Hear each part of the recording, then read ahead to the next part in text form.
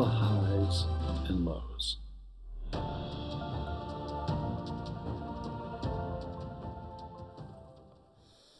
Well, good morning, everybody.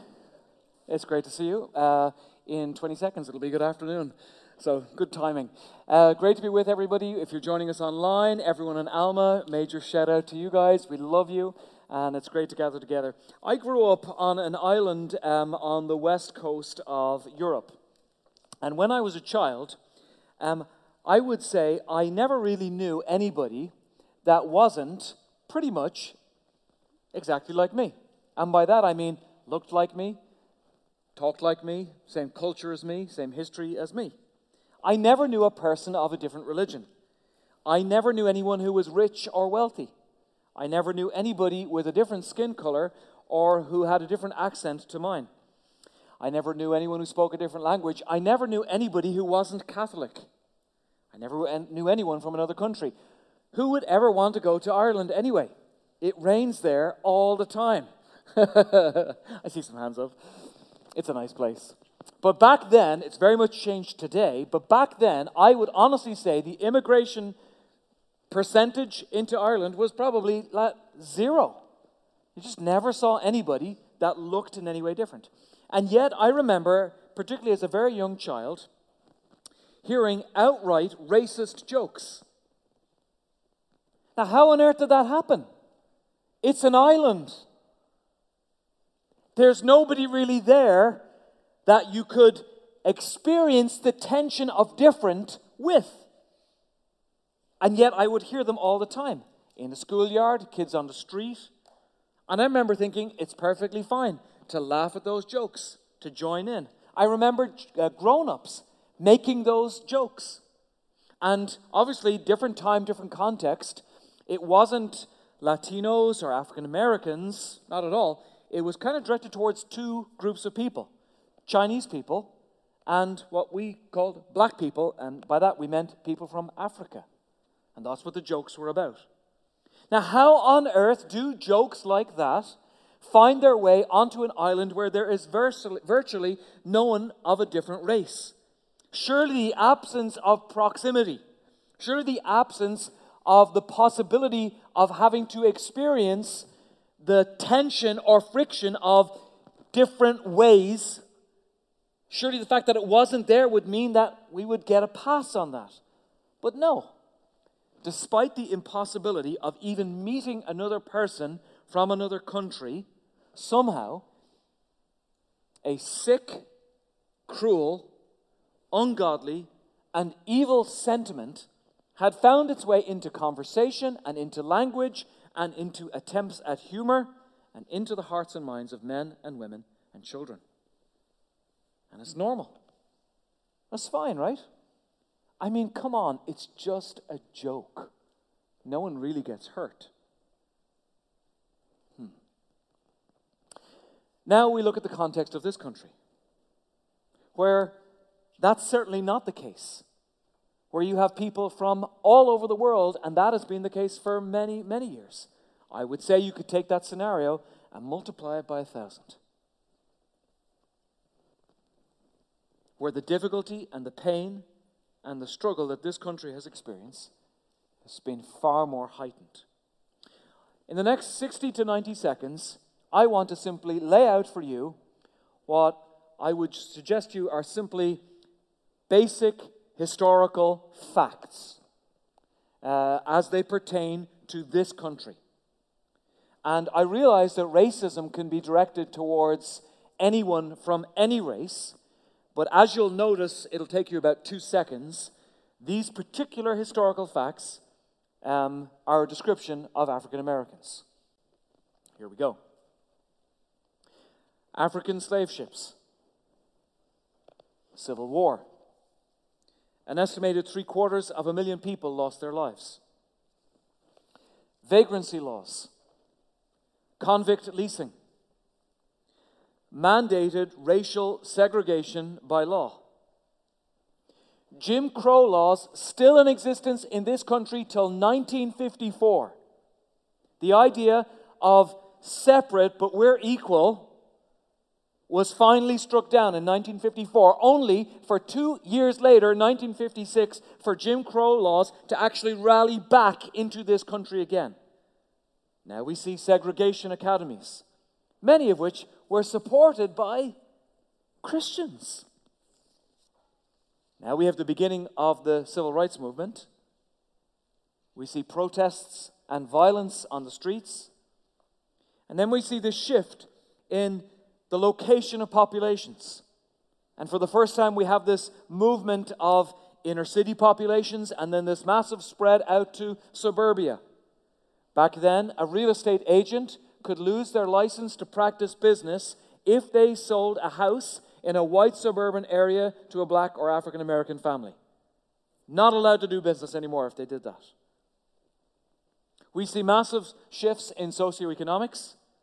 And then introduced into this country was a pretty widespread opioid addiction. Followed by that was an incarceration pandemic. And then we see, to greater and greater degrees, the breakdown of the family. Now, all of those items that I've just laid out give weight and challenge to either directly or indirectly to race relations in this country. And then for any of you who've got a few years under your belt, you can probably remember just a little time back, maybe 10 years, maybe 15 years. And I bet you there's many of you in this room today who can remember particular specific situations where something happened to a person or a group and it became a tipping point. This particular series we're in has been asking the question, how do we respond to what's gone on in this country in the last few months? For the last 3 weeks, we've looked at our response to this COVID-19 pandemic. Today, we're looking at the fact that in the year 2020, a police officer was kneeling on the back of a man's neck for almost 9 minutes while he begged for air. And that has sparked another tipping point. That has sparked outrage. And not just in this country, but actually in countries all around the world. Now, I mentioned this last week. I'm going to say it again. I have never, ever brought politics into the pulpit. And I won't be doing so today. Today I'll be preaching from God's Word. What we're talking about is the value and the dignity of human beings. And as it happens, there is no voice stronger on that subject than the voice of God. Please notice, I did not say the voice of the church. Maybe we can do something about that. So what are we to do? Today I want to lay out to you 2 massive pillars that we see in the Word of God. If you're taking notes, write this down. Number 1, man made in the image of God.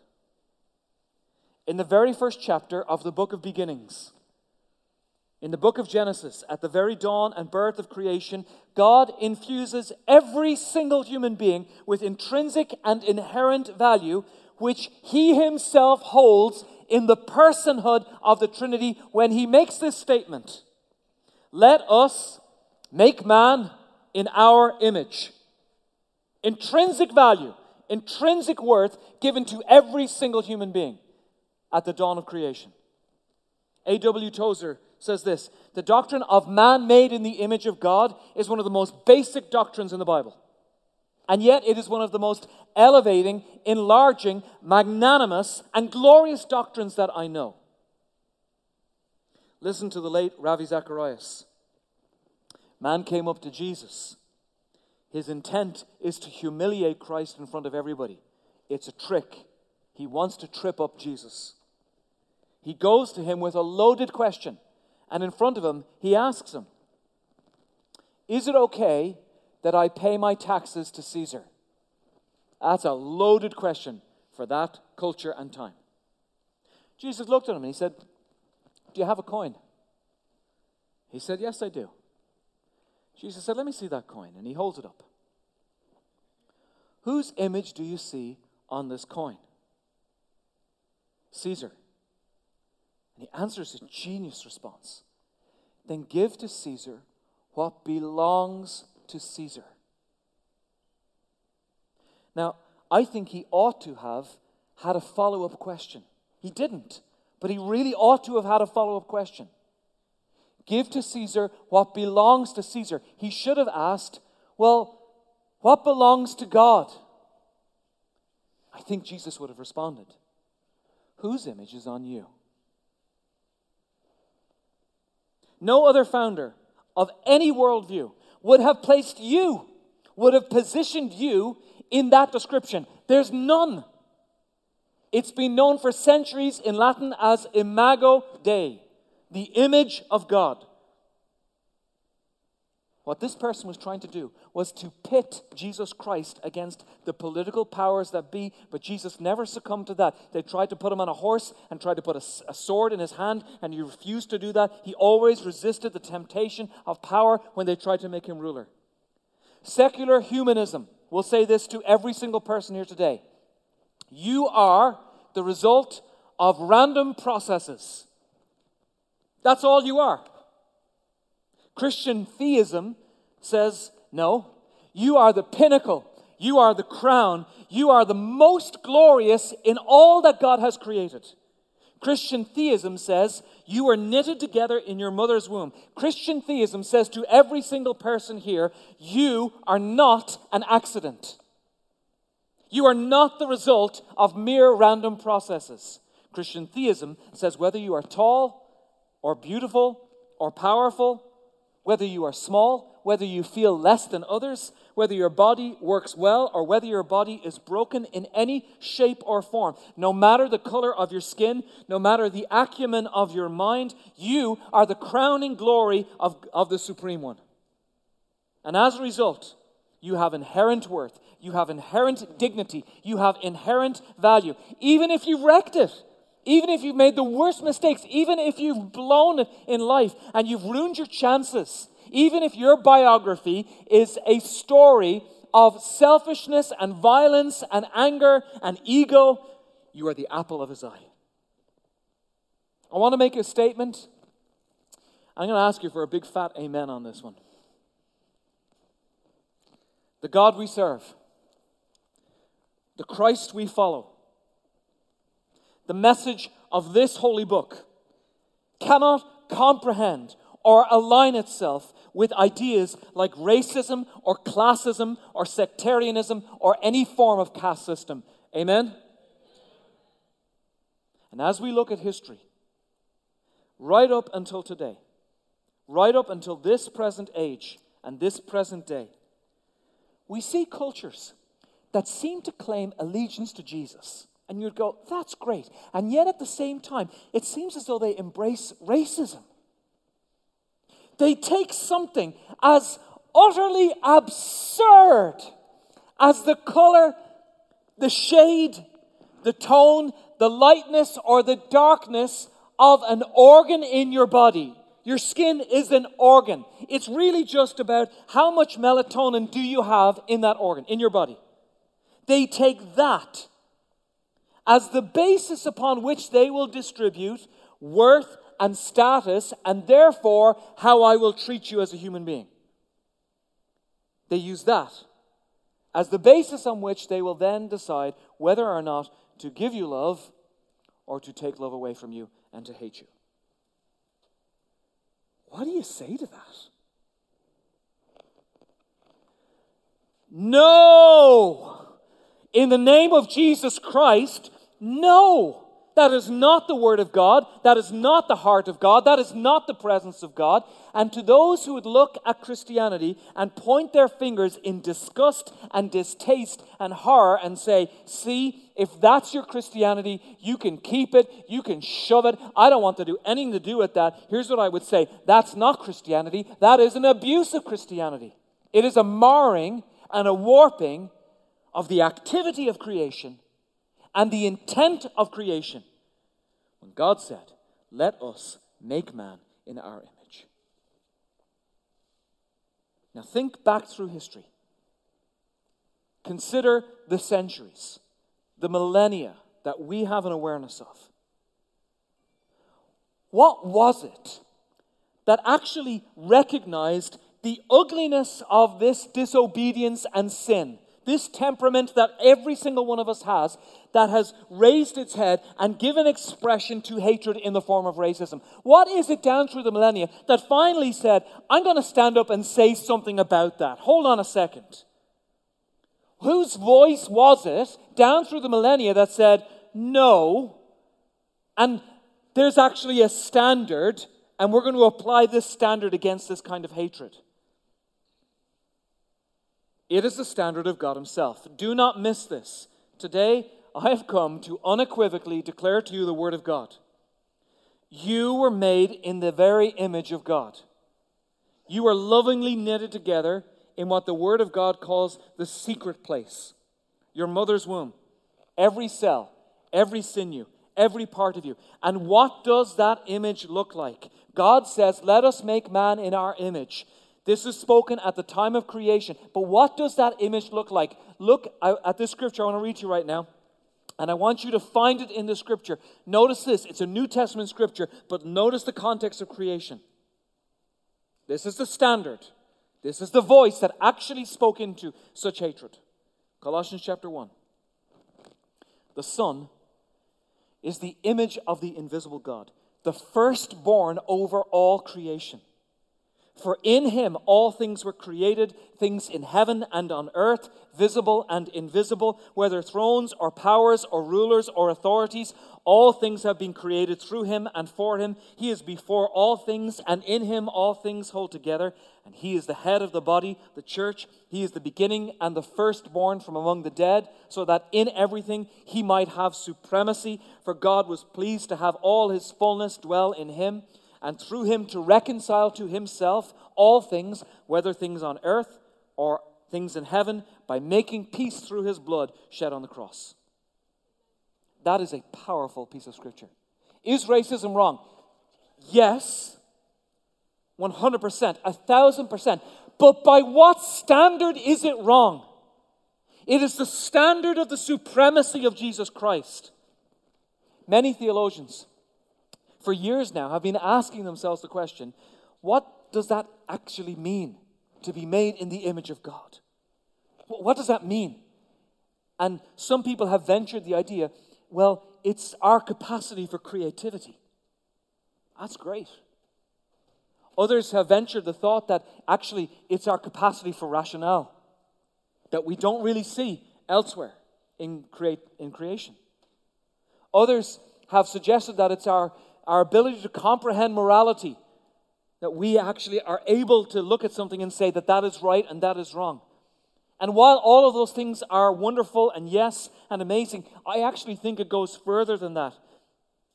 Can I say to you that every person in this room is an image bearer because, I know this sounds rudimentary, because they've been called by God to reflect the image of God.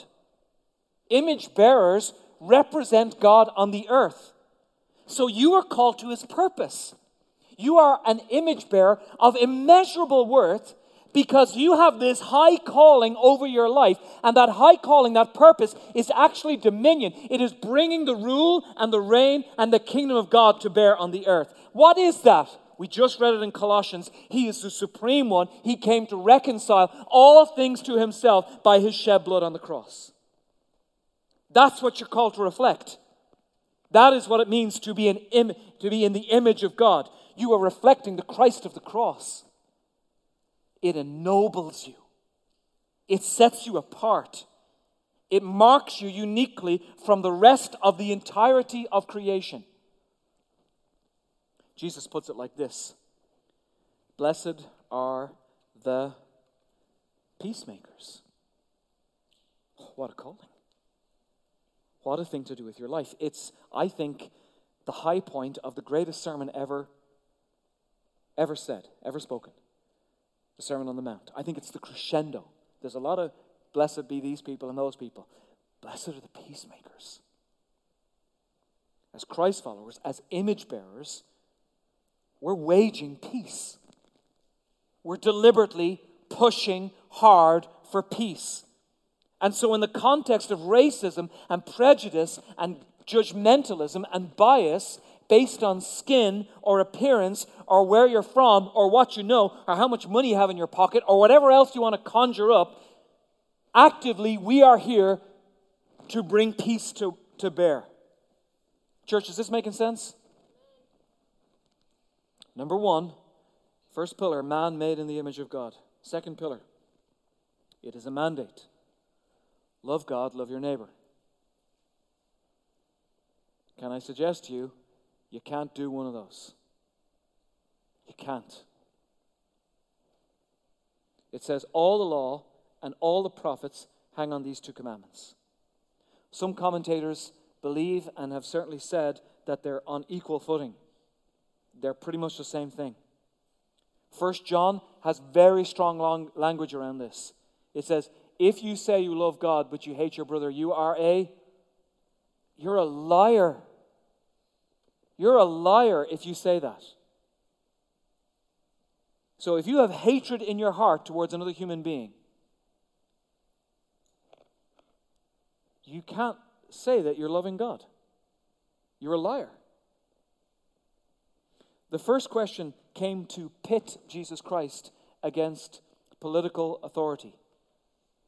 Should I pay my taxes to Caesar? And so a second question comes Jesus' way. It's another attempt to trip him up and publicly humiliate him. This is not religious. This is not political authority. This is now a question against religious authority. It's law against law. So this guy walks up to him, and they loved Moses. Man, did they have Moses on a pedestal. Moses gave us 613 laws. Moses, he is the man. 613. Jesus, in front of all these people, can you tell us right now what is the most important commandment? What's fascinating to me is Jesus really doesn't answer the guy's question the way he asked it. He doesn't give him one commandment. He gives him two. He says, the most important thing you can do is love God with all your heart, all your soul, all your strength, all your mind, and love your neighbor. There's two in there. Why? Why did he not give one? Because hinged on one was the inextricable imperative of the other. You simply cannot say that you love God and you hate another human being. The imperative to love God is to take a look at all 10 commandments. If I were to try to find a word that would sum up the 10 commandments, one word to kind of summarize what are they, I would use the word sacred. What the 10 commandments is saying, it's so funny how people look at it and think, thanks for all the do-nots, Jesus. The 10 commandments is saying this: your life is sacred. Your marriage is sacred. The relationship between a parent and a child is sacred. The relationship between you and God is sacred. People's property is sacred. Don't break that sacredness. Don't do that. Not only are all of those things sacred, but your neighbor is sacred too. So you can't go and violate your neighbor's sacredness and then look at your neighbor in the face and say, oh, by the way, I love Jesus. You can't do it. What Jesus is saying is remarkable. The value given to you is intrinsic. Every human life is worthy. It is a life of value. That is the mandate of Judeo-Christian teaching. Your life has intrinsic worth. No matter your station, your skin color, your education, your politics, your sexuality, your age, your country of birth, your money, your connection, your life has intrinsic worth. There is a nobility about you. And any time you think other than that, either about yourself or about another human being, what you're doing is you are saying yes and you are embracing a lie in your life and you're giving expression to that, whether it's about you or any other human being. Jesus is so powerful. This idea that every life has value. And we see in his ministry, there is a disproportionate amount of time that he brings this message to those who didn't believe that. There's a disproportionate amount of time in his ministry that he goes to the very people that everyone else said were worthless And he says, great, I'm going to go to you. You're marginalized. I want you to hear that you are of immense value. He seemed to always veer in that direction, rather than those people who seem to have their act together and were very sophisticated. And so when he stops to talk to a woman at the well, who no one would talk to, who had actually had 5 broken marriages in her life, and the disciples are looking at the situation going, why would you talk to her? They don't get it. When this woman comes with an alabaster jar full of perfume and breaks it open and pours it down on his feet, and she's weeping, and people are like, we know where she gets her money from. The Pharisees are looking at this. Okay, if Jesus knew who she was and what she did, he wouldn't let her touch him. And then Jesus says, no, I want children to come to me. I want poor people to come to me. I want to actually put my hands and I want to touch people who have leprosy. The imperative of love and compassion came to the marginalized of society on these 2 precepts. Every human being made in the image of God. Love God. Love your neighbor. Church, what do we do with all of this stuff?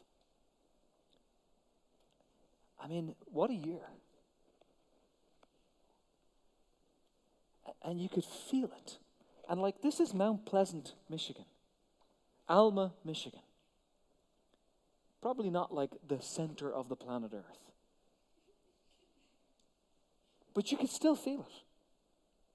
But there were places where this was just far more tense. And the temptation, you look at the TV and you feel it. And you see it in front of you. You pick up your phone and you see these streams coming in. You're like, oh my goodness. This is horrible. And sometimes you look at the stuff and we just get angry. You just get livid about it and you want to just roar and scream at something. And so you do. And then afterwards you're like, I don't know that did anything. Or you look at the whole thing and it just feels like it's just so big. I don't know what I could say or what I could do that would even make a dent. Well, I want to say some hard things to you right now that you may not want to hear, but I'm going to say them to you anyway. And it is about the difference that you can make. I've got 3 things. Number 1, we must do more than quietly say that we are praying. We must publicly say that this is wrong. When you see racism, when you smell it, when you hear it, when you come anywhere close to it, I'm going to ask you to open up your mouth and condemn it. Don't be shy about it. Don't apologize. Shut it down with your voice. These are not jokes that we will shrug our shoulders at. Go ahead and ruffle feathers and stand out as a person, a follower of Christ, who just has no tolerance for hatred and racism. Number 2, the church needs to address the sins of silence, the sins of apathy, and the sins of indifference. Now that's a very strong statement for me to make. What I'm actually suggesting to you today is representative culpability. We see this all the time in the Bible. Actually, juggernauts in the Bible. Big hitters. Going to God, God, the nation's a mess. I'm going to come to you on behalf of the nation. In fact, so many times, the people who were praying on behalf of the country hadn't done the awful things that the country had done, and yet they seemed to lump themselves in with a whole bunch of horrific, sinful things, disobedient things, and they said, look, I'm one of them. God, would you please come and heal this nation? Would you please come and forgive us? We're talking like Moses, Daniel. They came before God. They hadn't really done the thing wrong themselves. Who does it remind you of when somebody who hadn't done anything wrong lumps himself amongst those who have done all the wrong things for forgiveness? He who knew no sin became sin. How about we become like Jesus Christ in this? Representative culpability. Okay, God, I'm here on behalf of a nation to ask you on my knees, would you come and forgive us and heal this nation and heal this community?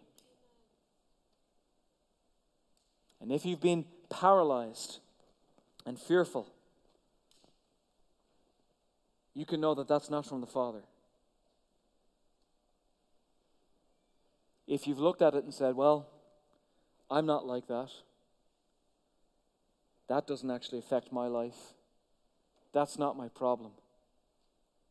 I think you need to be on your knees. I'm directing our church to come before God and to ask Him to heal our land and to forgive us. Number 3, final one. Stop talking about taking a step towards the thing that scares you the most in all of this. You have to move towards them in love. Notice I used the word them. Who's them? I'm referring to people. Particularly people who are not like you. People who are different than you. People who look different to you. Not an idea, not a philosophy, not some clever thing that somebody wrote in a book. Move towards a person. And if today you feel paralyzed or you feel fearful, here's what you can know. If that's how you feel, you can know that's not from the Father. He doesn't paralyze people in fear. You can know that's not from God in my life. I'm going to put that aside. He doesn't want anyone to live in fear. Move forward as a peacemaker towards the very thing that maybe you don't even fully understand it. Or maybe it's an issue and you're not really sure how to fix that or how to address it or how to say the right thing at the right time in the right way and to say it perfectly. I pray that every Christ follower in this room has wonderful relationships with Christians and non-Christians who are white and black and brown and even Irish. Take these two truths. I want you to see and treat every person biblically. Look at that black man. Look at that Asian woman. Look at that brown-skinned family. And honor them with the love of Jesus Christ. As image bearers of the King. And as you love God, and as you pour love, you are now reflecting the image of God. And when you do that, when you reflect the image of the Father, you're doing what the Father does all the time. Let me close with this. Let me show you the heart of God. Don't miss it. Let me show you the end of all days when God finally comes and says, I will heal all of these and take away all this pain and all these tears and all this death and all of that. I will take it all away. Revelation chapter 7. Don't miss it. After this I looked, and there before me was a great multitude that no one could count. It's huge. Don't miss this, guys. Every nation, every tribe, every people, every language. Do you see it? And look what the scripture says. What are they doing? Every nation, people, tribe. What are they doing? They are standing. They're standing in the presence of God, the one who has dressed them in these robes. And I want to ask you, church, right now, in fact, right now, would you do that? Would you stand in the presence of God? And what I want to ask you to do is we're going to read this scripture out loud together. Don't be shy. You can stand. If you're watching online, everyone in Alma, if you're in your kitchen, if you're in your sitting room, I want you to stand to your feet and out loud with gusto and passion and fire in your belly, I want you to read from Revelation chapter 7. And we will join with a multitude giving praise to the one who we look just like. Let's start from the very beginning again. Verse 9. After this I looked, and there before me was a great multitude that no one could count, from every nation, tribe, people, and language, standing before the throne and before the Lamb. They were wearing white robes and were holding palm branches in their hands. And they cried out in a loud voice. Come on. Salvation belongs to our God, who sits on the throne and to the Lamb. All the angels were standing around the throne and around the elders and the four living creatures. They fell down on their faces before the throne and worshipped God, saying, Amen. Praise and glory and wisdom and thanks and honor and power and strength be to our God forever and ever. Amen. Church, would you pray with me? Father, would you give us brave words? We ask you for the courage to speak up and confront racism on every turn. We ask for forgiveness, for indifference, and for apathy, for silence. We ask for forgiveness for a neutral response. On behalf of the church, on behalf of this country, we repent of slavery and bias and judgment and a deficit of love. God, I pray that you would fill us with a sensitivity and care and kindness and understanding. I pray that this church would be flooded with relationships that exemplify what it looks like for very different cultures and languages and skin tones and preferences to share in the family of God and in life and in this community with tremendous joy and laughter as we wage peace in this community, in this country, and in this world. We declare with our lips that our God, the King of Kings, you are greater than all the highs and all the lows. And all God's people said, Church, I love you. That is a hard message. Thank you for receiving that into your hearts. I bless you.